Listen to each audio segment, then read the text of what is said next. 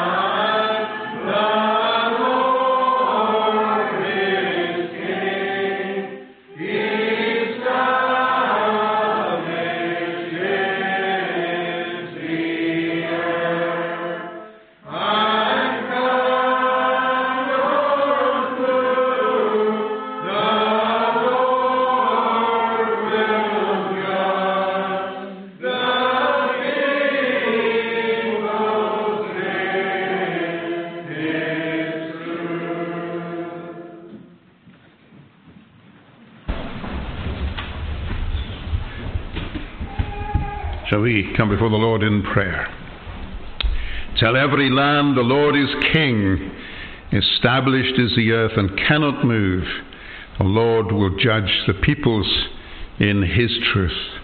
Ever blessed and eternal God, we thank you for the privilege and the joy of being able to gather on this Lord's Day morning to sing your praises, to mingle our hearts and voices together in praise and in worship and in adoration of you, the one true and living God who created the heavens, who created the earth and all that is in it.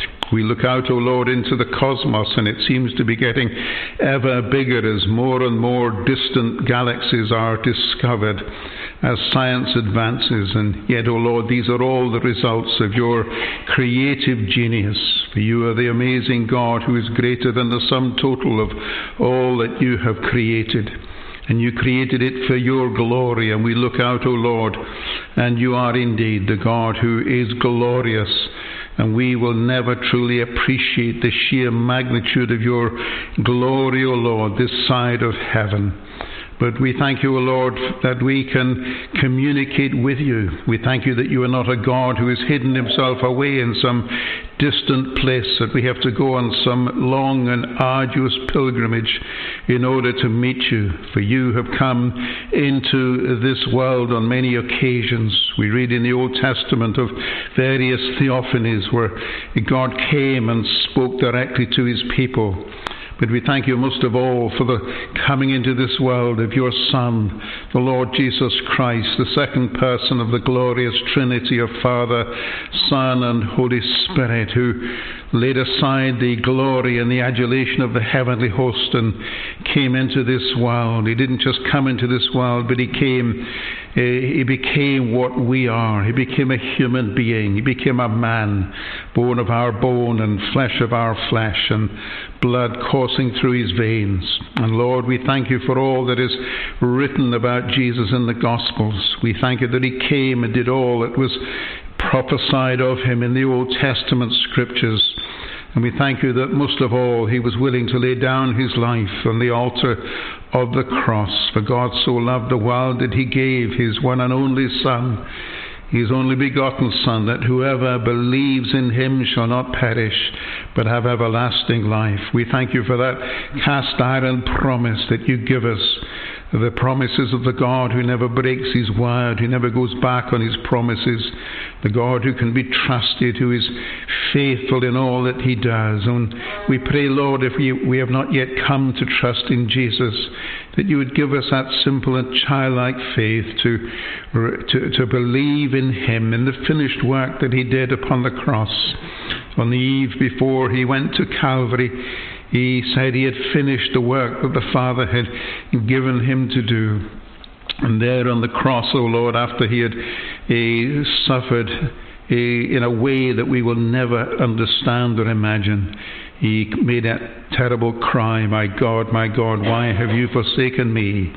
And at the end of that afternoon, he was able to make a triumphant cry, it is finished. And what was finished was the work of redemption, the work of salvation, a work to which we can add nothing, but to come by faith with empty hands and to reach out and to lay hold of the Lord Jesus Christ, whom to know is everlasting life.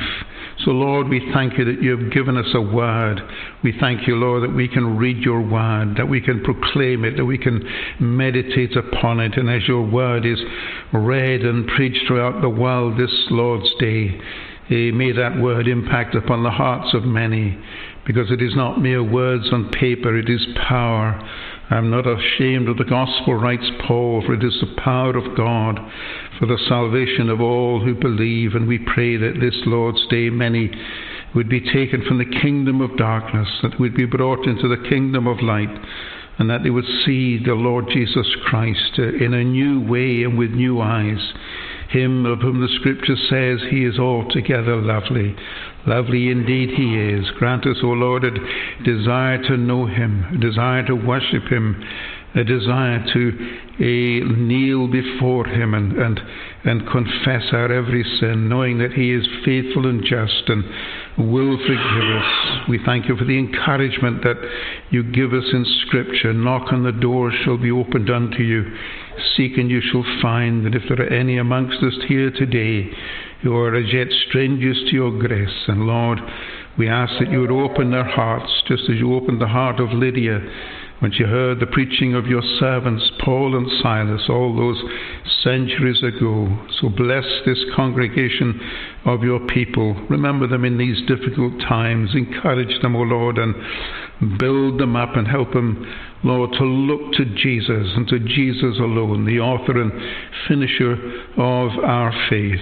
So, Lord, be pleased to take away our many sins and that for this short time together, that you would free us from all the distractions of the world, that the evil one would seek to draw our minds away from focusing on Jesus. May he fill our horizons for this short time together. May we not be contemplating the things that we're planning to do in the week ahead or which we've done in the week that's past. That may we focus on Jesus to the exclusion of all else. So hear and answer these prayers, we ask, in Jesus' name and for his sake, taking away our every sin. Amen. Now, boys and girls, somebody once asked me, where is heaven? And I had to say, I don't know. And they said, well, you're a minister, surely you know where heaven is. And I said, no, yes, I'm a minister, but I simply don't know where it is. And so they said to me, well, if you don't know where it is, how are you going to get there one day? Well, I'm going to tell you a story. When I was your age, I grew up a long, long way from here in a great city in England called London. And every year we went on our holidays to stay with my grandparents on the island of Lewis. And it was a long, long journey. And the journey started off at a great big railway station. And when we got there, it was much, much bigger than the station in Dingwall.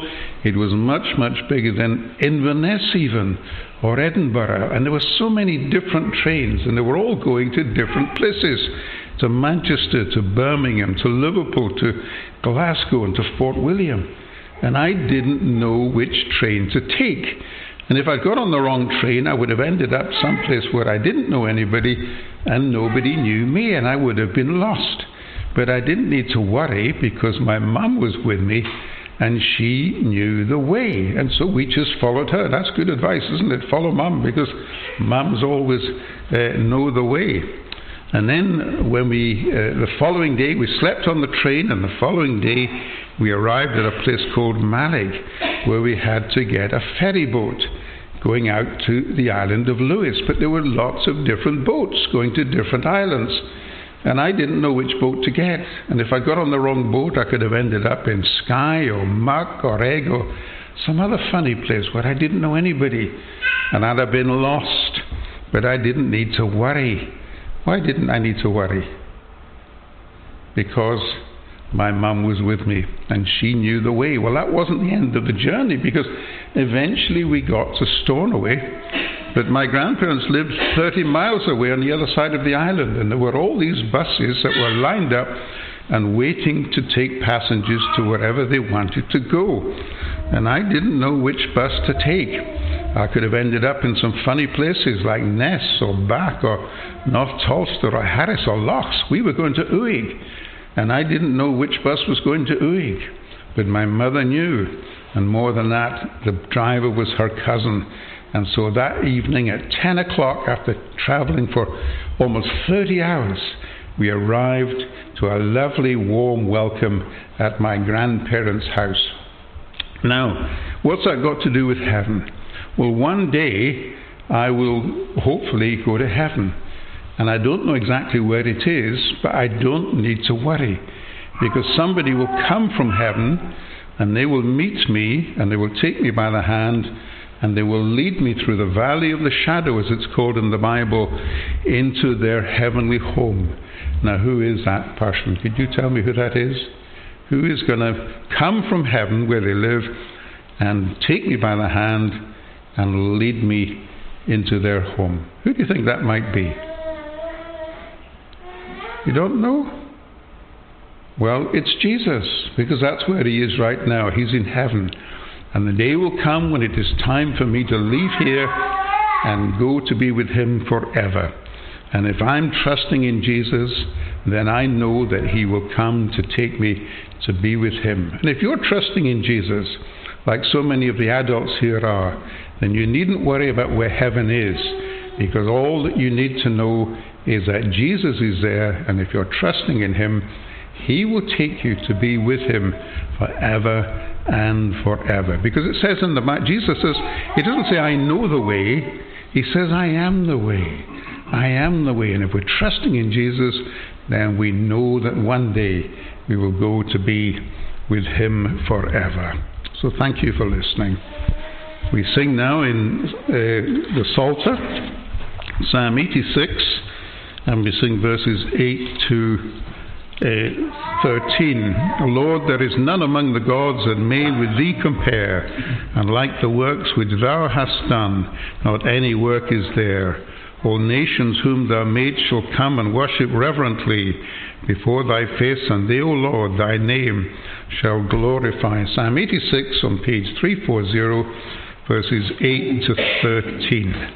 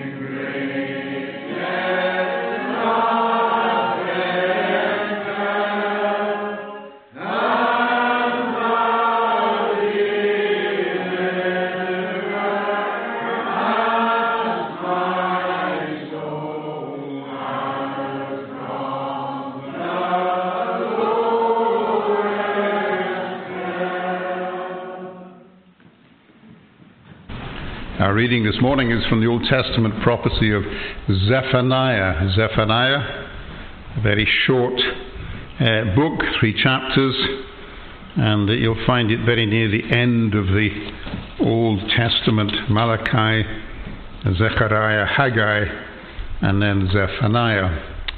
And we read in chapter 3. Woe to her who is rebellious and defiled, the oppressing city. She listens to no voice. She accepts no correction. She does not trust in the Lord. She does not draw near to her God. Her officials within her are roaring lions. Her judges are evening wolves that leave nothing till the morning. Her prophets are fickle, treacherous men. Her priests profane what is holy. They do violence to the law. The Lord within her is righteous. He does no injustice. Every morning he shows forth his justice. Each dawn he does not fail, but the unjust knows no shame. I have cut off nations. Their battlements are in ruins. I have laid waste their streets so that no one walks in them. Their cities have been made desolate, without a man, without an inhabitant. I said, surely you will fear me. You will accept correction. Then your dwelling would not be cut off according to all that I have appointed against you. But all the more they were eager to make all their deeds corrupt. Therefore wait for me, declares the Lord, for the day when I rise up to seize the prey.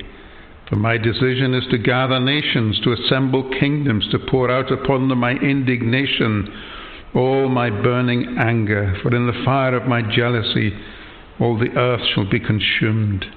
For at that time I will change the speech of the peoples to a pure speech, that all of them may call upon the name of the Lord and serve him with one accord.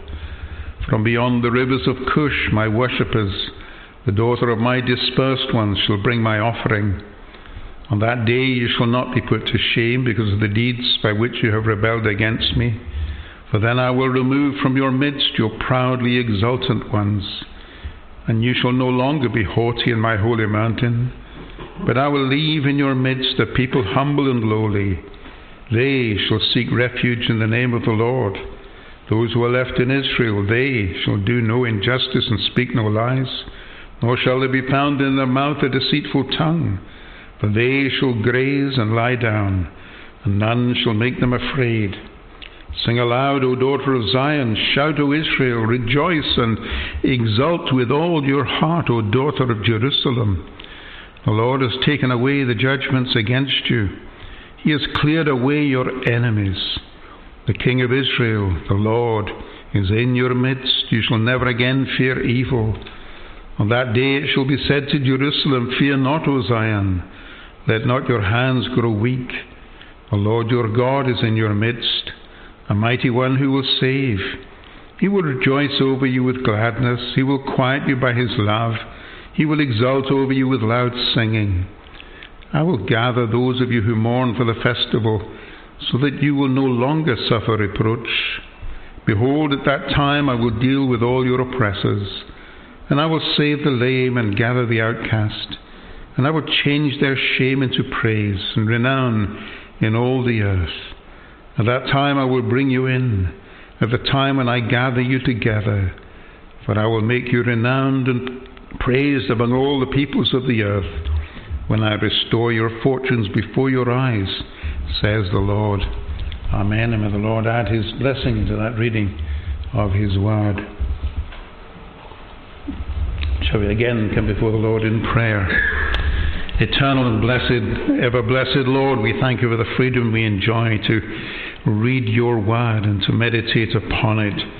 And we thank you, O Lord, for it, that we have a word from the living God, because we were singing in the first psalm of other so-called gods who are of wood and of stone, and they cannot speak, they cannot communicate, and yet those who worship them were held in fear and in superstition. And such was the way of our distant ancestors here in ancient Caledonia. But we thank you, Lord, that you sent your servants who came here bringing the gospel of grace. And we thank you, Lord, how that gospel transforms Scotland.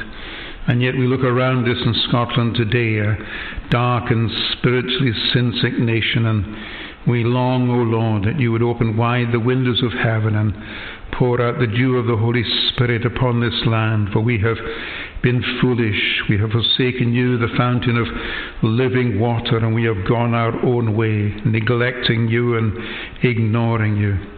And Lord, we will surely pay the consequences for our waywardness. But we thank you that you are a God of mercy, a God of amazing grace, and we pray that you would have mercy upon us as a nation, that you would bring us, O Lord, to worship you once again, that we would be the nation of whom the psalmist writes, blessed is that nation whose God is the Lord. And we know, Lord, that righteousness exalts a nation, and yet there is very little righteousness to be found in the United Kingdom of today. It is a nation of unrighteousness, a nation of spiritual darkness, a nation where that which is evil is applauded and that which is good is condemned. Forgive us, O Lord, for our waywardness and for our sinfulness. But we thank you that in the Lord Jesus Christ there is a wonderful Saviour, a Saviour who will not turn away any who come to him. And we pray, Lord, that you would indeed show your mercy this day to men and women and boys and girls from one end of the world to another. We thank you, O Lord, for the freedom that we enjoy and which so often we take for granted, but it was not always this way, even in Scotland. For many of our forefathers, O Lord, paid a high price simply for their desire to worship you and to proclaim your truths. And we do not know what the future holds, but we thank you that you are the one who is sovereign. You are the one who holds the future in your hand. And Lord, we do pray for our brothers and sisters in other parts of the world, in North Korea, in Pakistan, in the Muslim world, parts of the world where to be a Christian is to be condemned as a second-class citizen, to be shunned, to be ostracized. And we pray, Lord, for our brothers and sisters that you would bless them and uphold them and strengthen them and be in the midst of them, O Lord, and strengthen them and help them to know, Heavenly Father, that you love them so much that you sent your Son to die for them upon the cross. So, Lord, remember the congregation with all its various needs.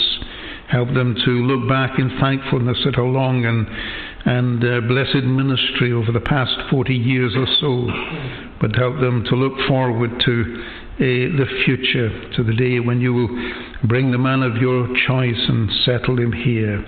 And we pray for your people that in the meantime that you would uphold them and that they would ever look to Christ, the author and finisher of their faith, and to look to him alone, he who is the head of the church. Lord, we just pray that you would remember any of the congregation whose hearts are heavy. Be with those who are mourning the passing of loved ones. Be with those who are anxious. Be with those who are troubled. Be with any whose lives have been turned upside down by addiction of one kind or another. Be with couples where love, which once flourished, seems to have grown cold. And we pray, Lord, that love would be revived once again. We thank you, Lord, for marriage, the institution that you created for man and woman to come and share their love together. And we thank you so much for the joy that we can find in that blessed relationship. Lord, we do pray for Fachi and Greta. Be with them, uphold them, and may they know your will, may they know your peace, and may they know your leading and guiding. So hear and answer all these prayers and forgive us our many sins in Jesus' name. Amen. We sing now and sing Psalms, Psalm 48a, verses 8 to 14. As we have heard, so have we seen, God's city will endure. The Lord Almighty evermore his city keeps secure. We contemplate your steadfast love within your house, O God. For like your name, your praise extends through all the earth abroad. Psalm 48a, singing verses 8 to 14. As we have heard, so have we seen.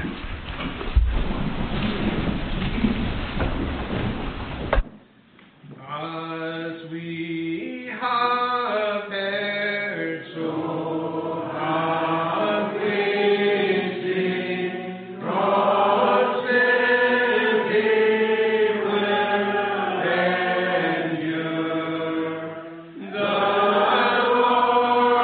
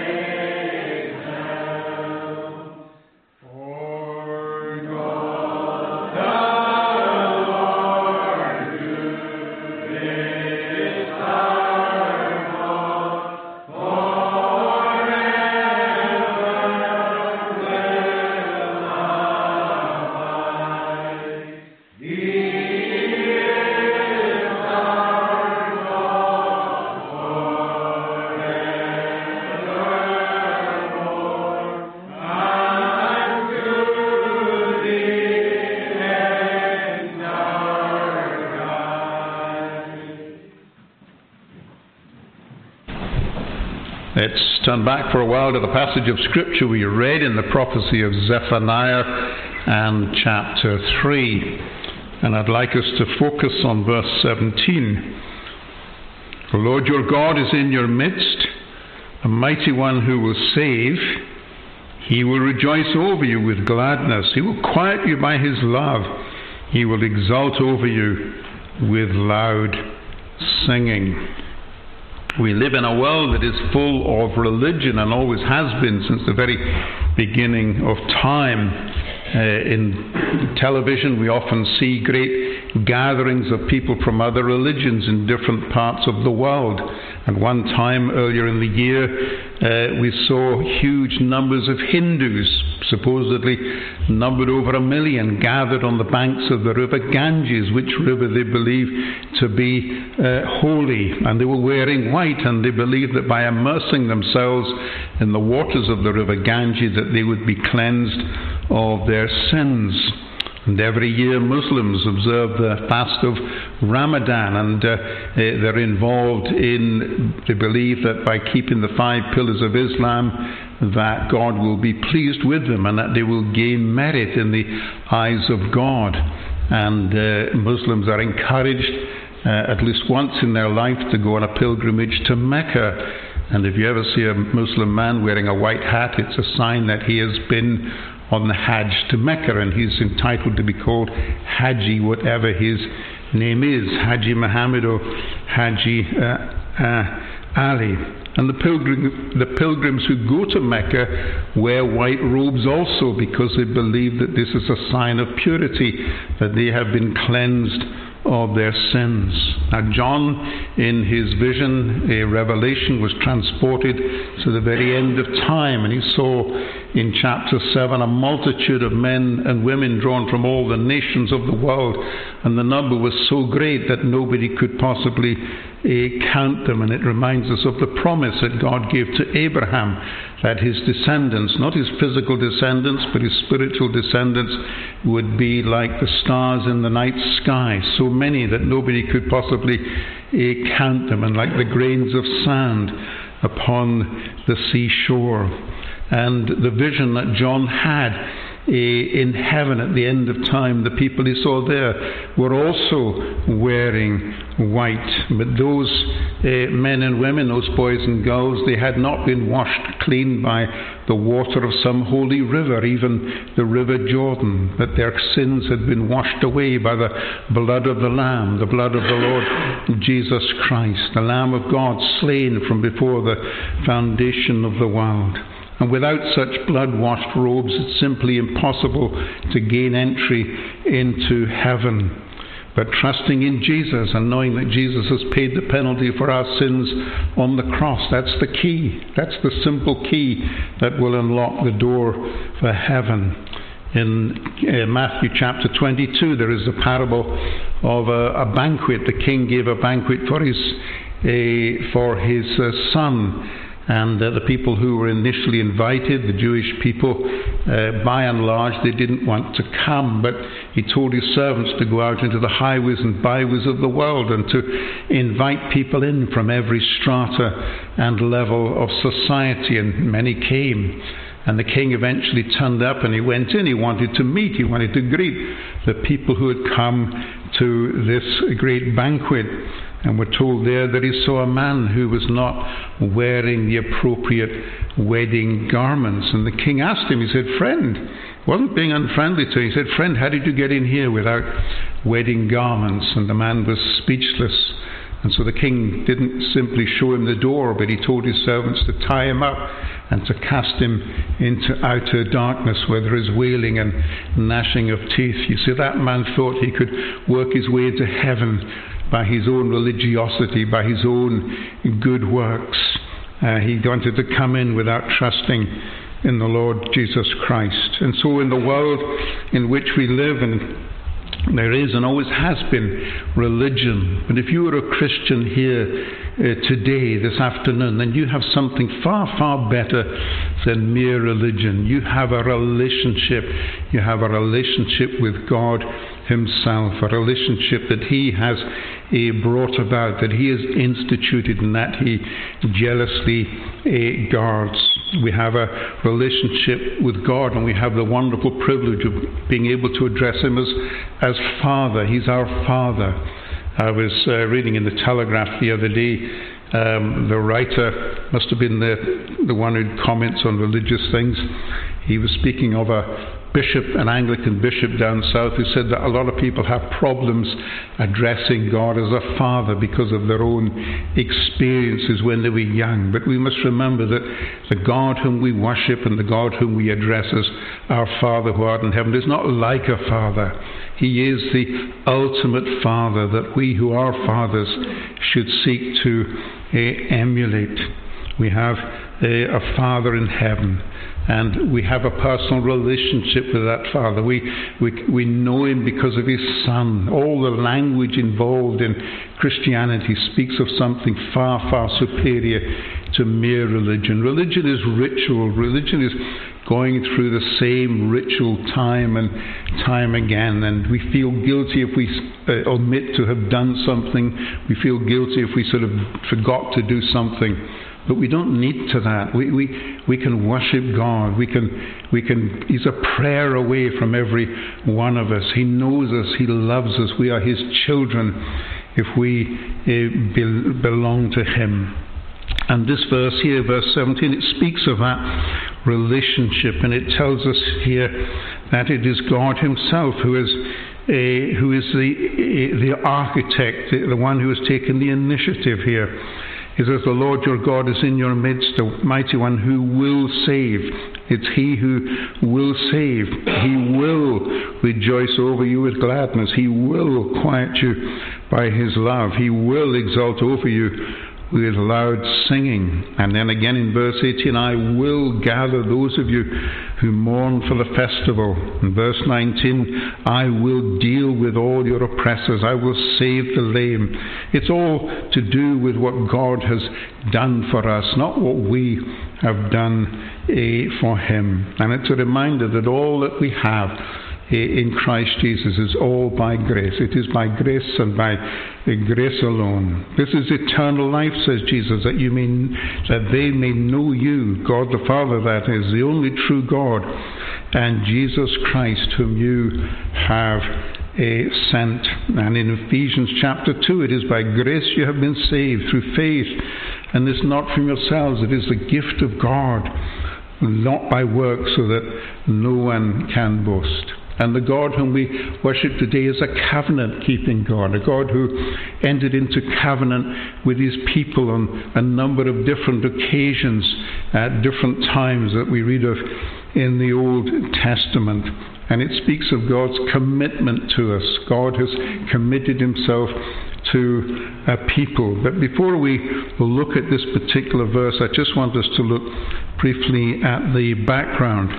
Who was Zephaniah? Well, we know virtually nothing about Zephaniah, but at the very beginning of the prophecy, the word of the Lord that came to Zephaniah, the son of Cushai, which possibly means that his great-grandfather came from Cush in Egypt, the son of Gedaliah, the son of Amariah, the son of Hezekiah.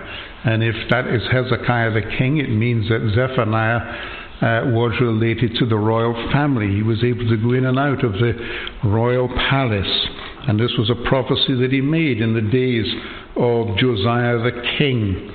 Josiah is a very interesting person because he came to the throne at the tender age of 8 years of age. Can you imagine being king over the United Kingdom at 8 years of age? Charles has just been made king, and I think he's just a wee bit younger than myself. I'm not going to say what that is, but imagine becoming king at the tender age of 8, and that's how it was for Josiah. He was the grandson of Manasseh, a king who did very wicked things, but a king, we believe, as we read in Chronicles, he repented of the wrongs that he had done. And this young man, when he had been on the throne for 8 years, he set about to restore true religion, if I can use that term, in the nation of Judah. The temple had fallen into disrepair. The Passover had not been properly held for many, many years. And while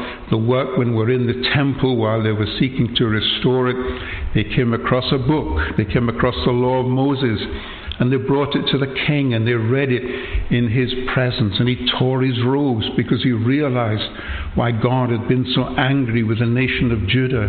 It's because they had not honored God. They had not kept his law. They had not obeyed him as they should have done. And so he set about to reform the nation of Judah. All the idols he had destroyed, all the anything to do with false religion, he had it done away with. And they finally held the Passover for the first time in many, many generations, and hundreds, if not thousands, of animals were sacrificed on that occasion.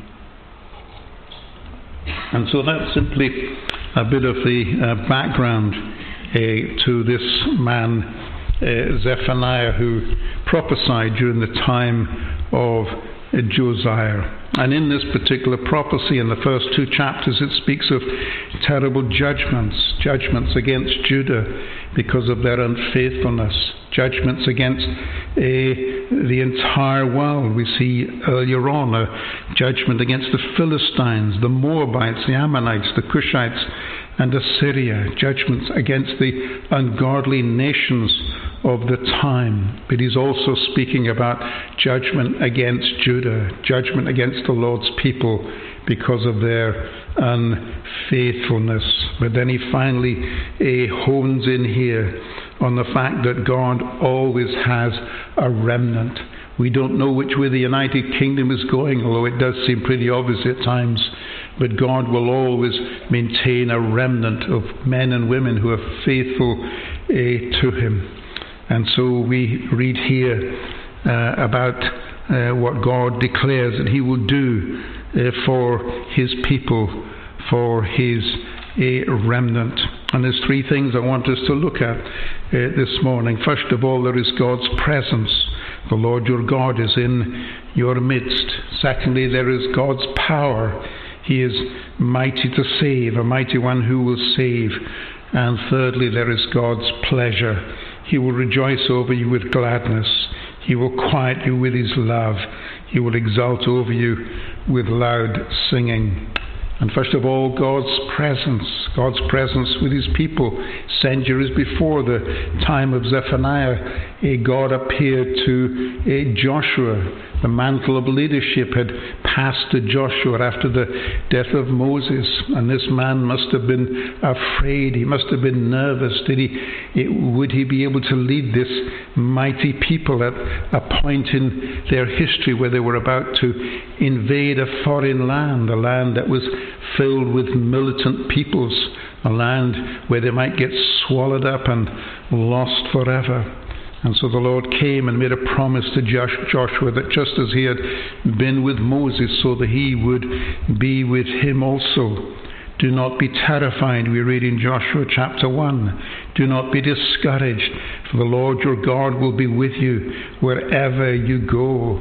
And the same promise is repeated here in verse 15. The Lord has taken away the judgments against you. He has cleared away your enemies. The King of Israel, the Lord, is in your midst, and you shall never again fear evil. And the promise that God gave to Joshua and that he gives to so many individuals throughout Scripture is a promise for you and I also. Because when we come to trust in the Lord Jesus Christ, God is with us. He doesn't just come by on the odd occasion to see how we're getting on. He's with us for the journey. He's with us 24/7.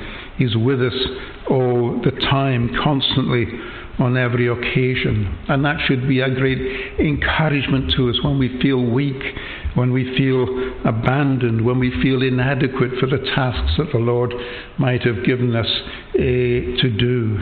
It's a great comfort to us when we feel lonely, when we feel misunderstood, when we feel forsaken or abandoned by those around us.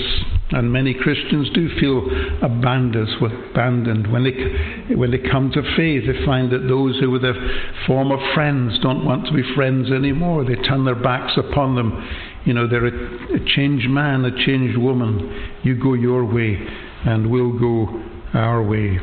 I will never leave you nor forsake you. That is the Lord's promise. And Moses, great man that he was, he must have quailed at the thought of going into the presence of Pharaoh, that great and mighty king who could have had Moses' life snuffed out in a moment. But the Lord said, I will be with you. And the great task of the church, the great commission that Jesus gives us at the end of Matthew's Gospel, to go out into all the world and to make disciples of every nation, baptizing them in the name of the Father and of the Son and of the Holy Spirit. And Jesus says, surely I am with you always to the very end of the age.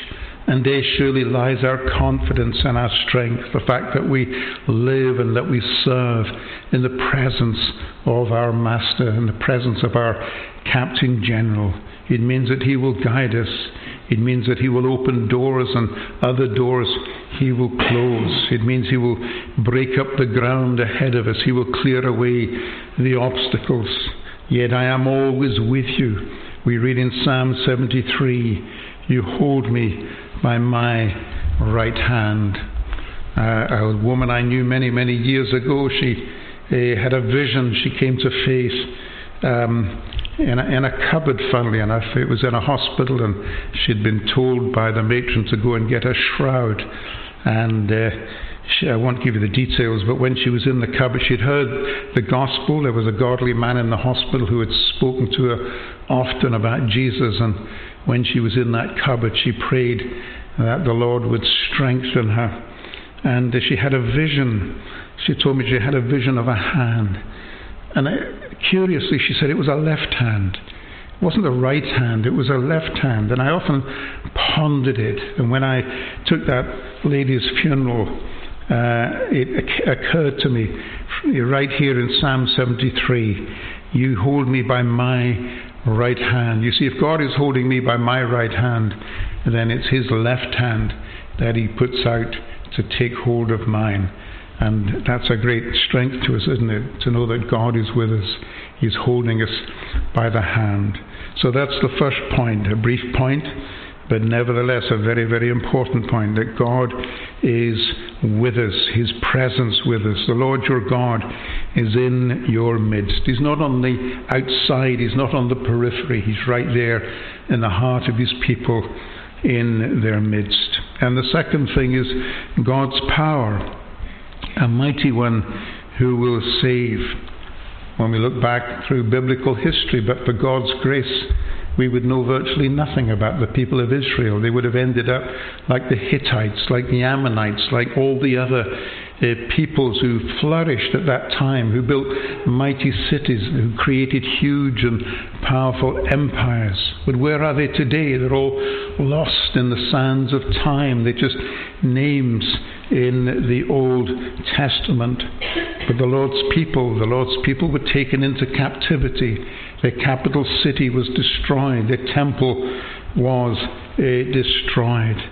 And the people themselves must have thought that they had no future.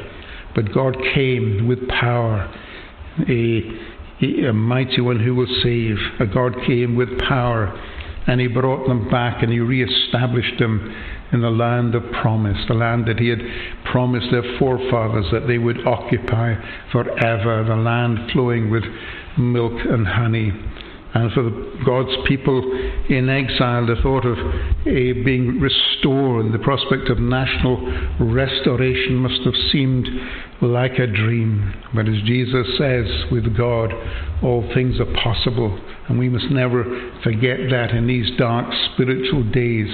With God, all things are possible. God brought down their captives. He liberated the captives, and he brought them back home. In Isaiah 40, see, the sovereign Lord comes with power, and his arm rules for him. And then in Psalm 126, when Zion's bondage, God turned back. It was God who turned it back. As men who dreamed were we, and filled with laughter was our mouth, our tongue with melody. They among the heathen said, the Lord great things for them has wrought. The Lord has done great things for us, whence joy to us is brought.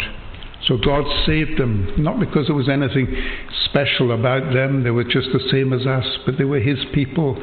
They were his covenant people to whom he had committed himself to a loving, to an everlasting relationship.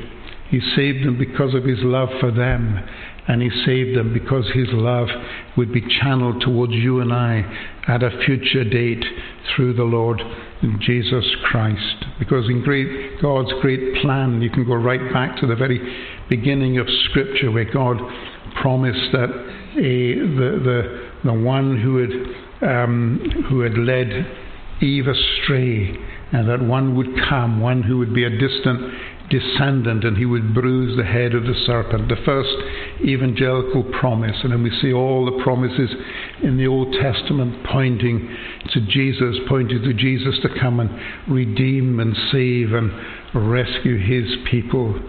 Jesus, who by his death on the cross would break the power of sin and the power of death. God's power unleashed for the benefit of his people. He saves them, he sustains them, he protects them, he brings them safely through the storms of life into the safe haven on the far shore. I meet some people and they say, well, I'm too bad to be saved. I've done terrible things that I'm ashamed of, and God simply wouldn't save a person like me. But that is to underestimate the power of God and the willingness of God. If God parted the Red Sea and the Jordan, can he not save even the most hardened of sinners? And the answer is yes, of course, he can. I am not ashamed of the gospel, writes Paul, because it is the power of God for the salvation of everyone who believes, without exception. And I wonder, have you gathered here this morning? Have you experienced the power of God at work in your life, taking away your heart of stone and giving you instead a heart of flesh to trust in Jesus? And then when a sinner comes to salvation, can God's power not keep that person from slipping back into the world? Because the devil will try, use every ploy he can to draw us back into the world. Well, of course it can. Jesus says, I give them eternal life, and they shall never perish. They shall never perish. No one can snatch them out of my hand. The safest place in the entire universe, the hand of the Lord Jesus Christ, the nail-scarred hand of Jesus, and that's where he keeps his people safe. Jesus is the author of his people's faith, but he's also the finisher, the perfecter. The work he began, he will bring to completion. So God is not only with us as a companion, he's not only there as an encourager or an onlooker, he's there to unleash his power on our behalf. The Lord of hosts is at our side, and that being so, we need fear no one and nothing. Psalm 18, I love that psalm. With your help I can advance against a troop. With my God I can scale a wall. It is God who arms me with strength and makes my way perfect. He makes my feet like the feet of a deer. He enables me to stand on the heights. At the tender age of 57, I set off to cycle with a lot of other people from the north coast of Ireland to the south coast to raise funds for Open Doors. And every morning we began with prayer. The person who was kind of organizing it, he would ask an individual to say a word of prayer. And there was one day where we had the prospect of cycling 70 miles. I'd never done more than 30 in the past, and it wasn't just flat, but it was very, very hilly. And I prayed, and the words from Psalm 18 came to mind. With your help I can advance against a troop. With my God I can scale a wall. And so we got through the 70 miles with sore legs, of course. So God's presence, the Lord your God is in your midst. God's power, a mighty one who will save. And finally, God's pleasure. God's pleasure. He will rejoice over you with gladness. He will quiet you by his love. He will exult over you with loud singing. Never underestimate the pleasure that God takes in you if you are one of his people today. You are the apple of his eye. He will take delight in you as a bridegroom rejoices over his bride, as we read in Isaiah 62. So your God will rejoice over you. And not only that, but he does so with singing. In Psalm 32, you will surround me with songs of deliverance. God takes no pleasure in people who are disobedient. He doesn't rejoice over those who refuse to bend the knee to his Son, the Lord Jesus Christ. He will not sing over those who see no beauty in Jesus, who is altogether lovely, as we read in the Song of Songs. His pleasure is expressed over those who do see the loveliness of his Son, the Lord Jesus Christ. He takes pleasure over those who do respond in love to his love. We love, writes John, because he first loved us, and those who are obedient to him. God rejoices, Jesus says this, God rejoices in the presence of the angels over everyone who repents of their sins. No parent delights in a wayward son or a wayward daughter, and neither does our Heavenly Father delight in a disobedient child. If you obey my commands, says Jesus, you will remain in my love. If you love me, keep my commandments. And you know, God's greatest delight is in his Son. And so often we read in the New Testament epistles that the Christian is in Christ. We're in Christ. And so when God looks at his Son and when he rejoices over his Son, he's not just seeing his Son, he's seeing you and I also, God's people. He will quiet you with his love. Isn't that a lovely, beautiful picture? God the Father calming and soothing his children with songs of love. When my first son was born, sometimes it was a bit difficult getting him to sleep at night. And there were more than one occasion where we put him in the pram. 10 o'clock at night, I'd be walking along, pushing the pram and singing to him. We lived in a little village called Balmedy, north of Aberdeen, and I'm pushing the pram along and I'm singing to him. And I remember one occasion this police car came past and they were looking at me with great suspicion what was in the pram. But I'm glad to say they just carried on by. They probably thought, it's just a doting father singing songs of love to his young child. So, you know, this all speaks not of religion. It all speaks of relationship, a loving relationship, a trusting relationship, a permanent relationship. And so at the end of the day, God's presence, God's power, and God's pleasure. Not religion, but relationship. Not ritual, but love. The love of a father for his children. And that's what the Christian enjoys 24/7. How great is the love the Father has lavished on us, says John. He didn't just give us a bit of love, a little bit. He's lavished it upon us, that we should be called children of God. And that is what we are, writes John in chapter 3 of his first epistle. And finally, may we know that abiding presence. May we serve him in the power of the Holy Spirit, and may we be found obedient to his commands and bask in his amazing love for us, a love we cannot earn and do not deserve, but which nevertheless he lavishes upon us. May we live as God's beloved children. Amen. And may the Lord add his blessing to these thoughts and meditations on his word. Shall we pray? Ever blessed and eternal God, we thank you for your word, and we thank you for these gems that we find hidden away in parts of the Old Testament that would be so easy to bypass and overlook, but they are like nuggets that gleam, O Lord, in the darkness, and help us always to remember that what we have in you is something wonderful, something that mere words cannot express. We thank you for your presence with us. We thank you for your power unleashed on behalf of your children. And we thank you that you sing over us because you take pleasure in us. Forgive us, Lord, for anything said this morning, this afternoon, that's not in conformity with your word. And may the glory be yours and the blessings ours in Christ Jesus our Lord. Amen. We conclude by singing in the Psalter, Psalm 73. Psalm 73 from verse 23. Nevertheless, continually, O Lord, I am with thee. Thou dost me hold by my right hand, and still upholdest me. Thou with thy counsel while I live wilt me conduct and guide, and to thy glory afterward receive me to abide. Psalm 73 from the Psalter, nevertheless, continually.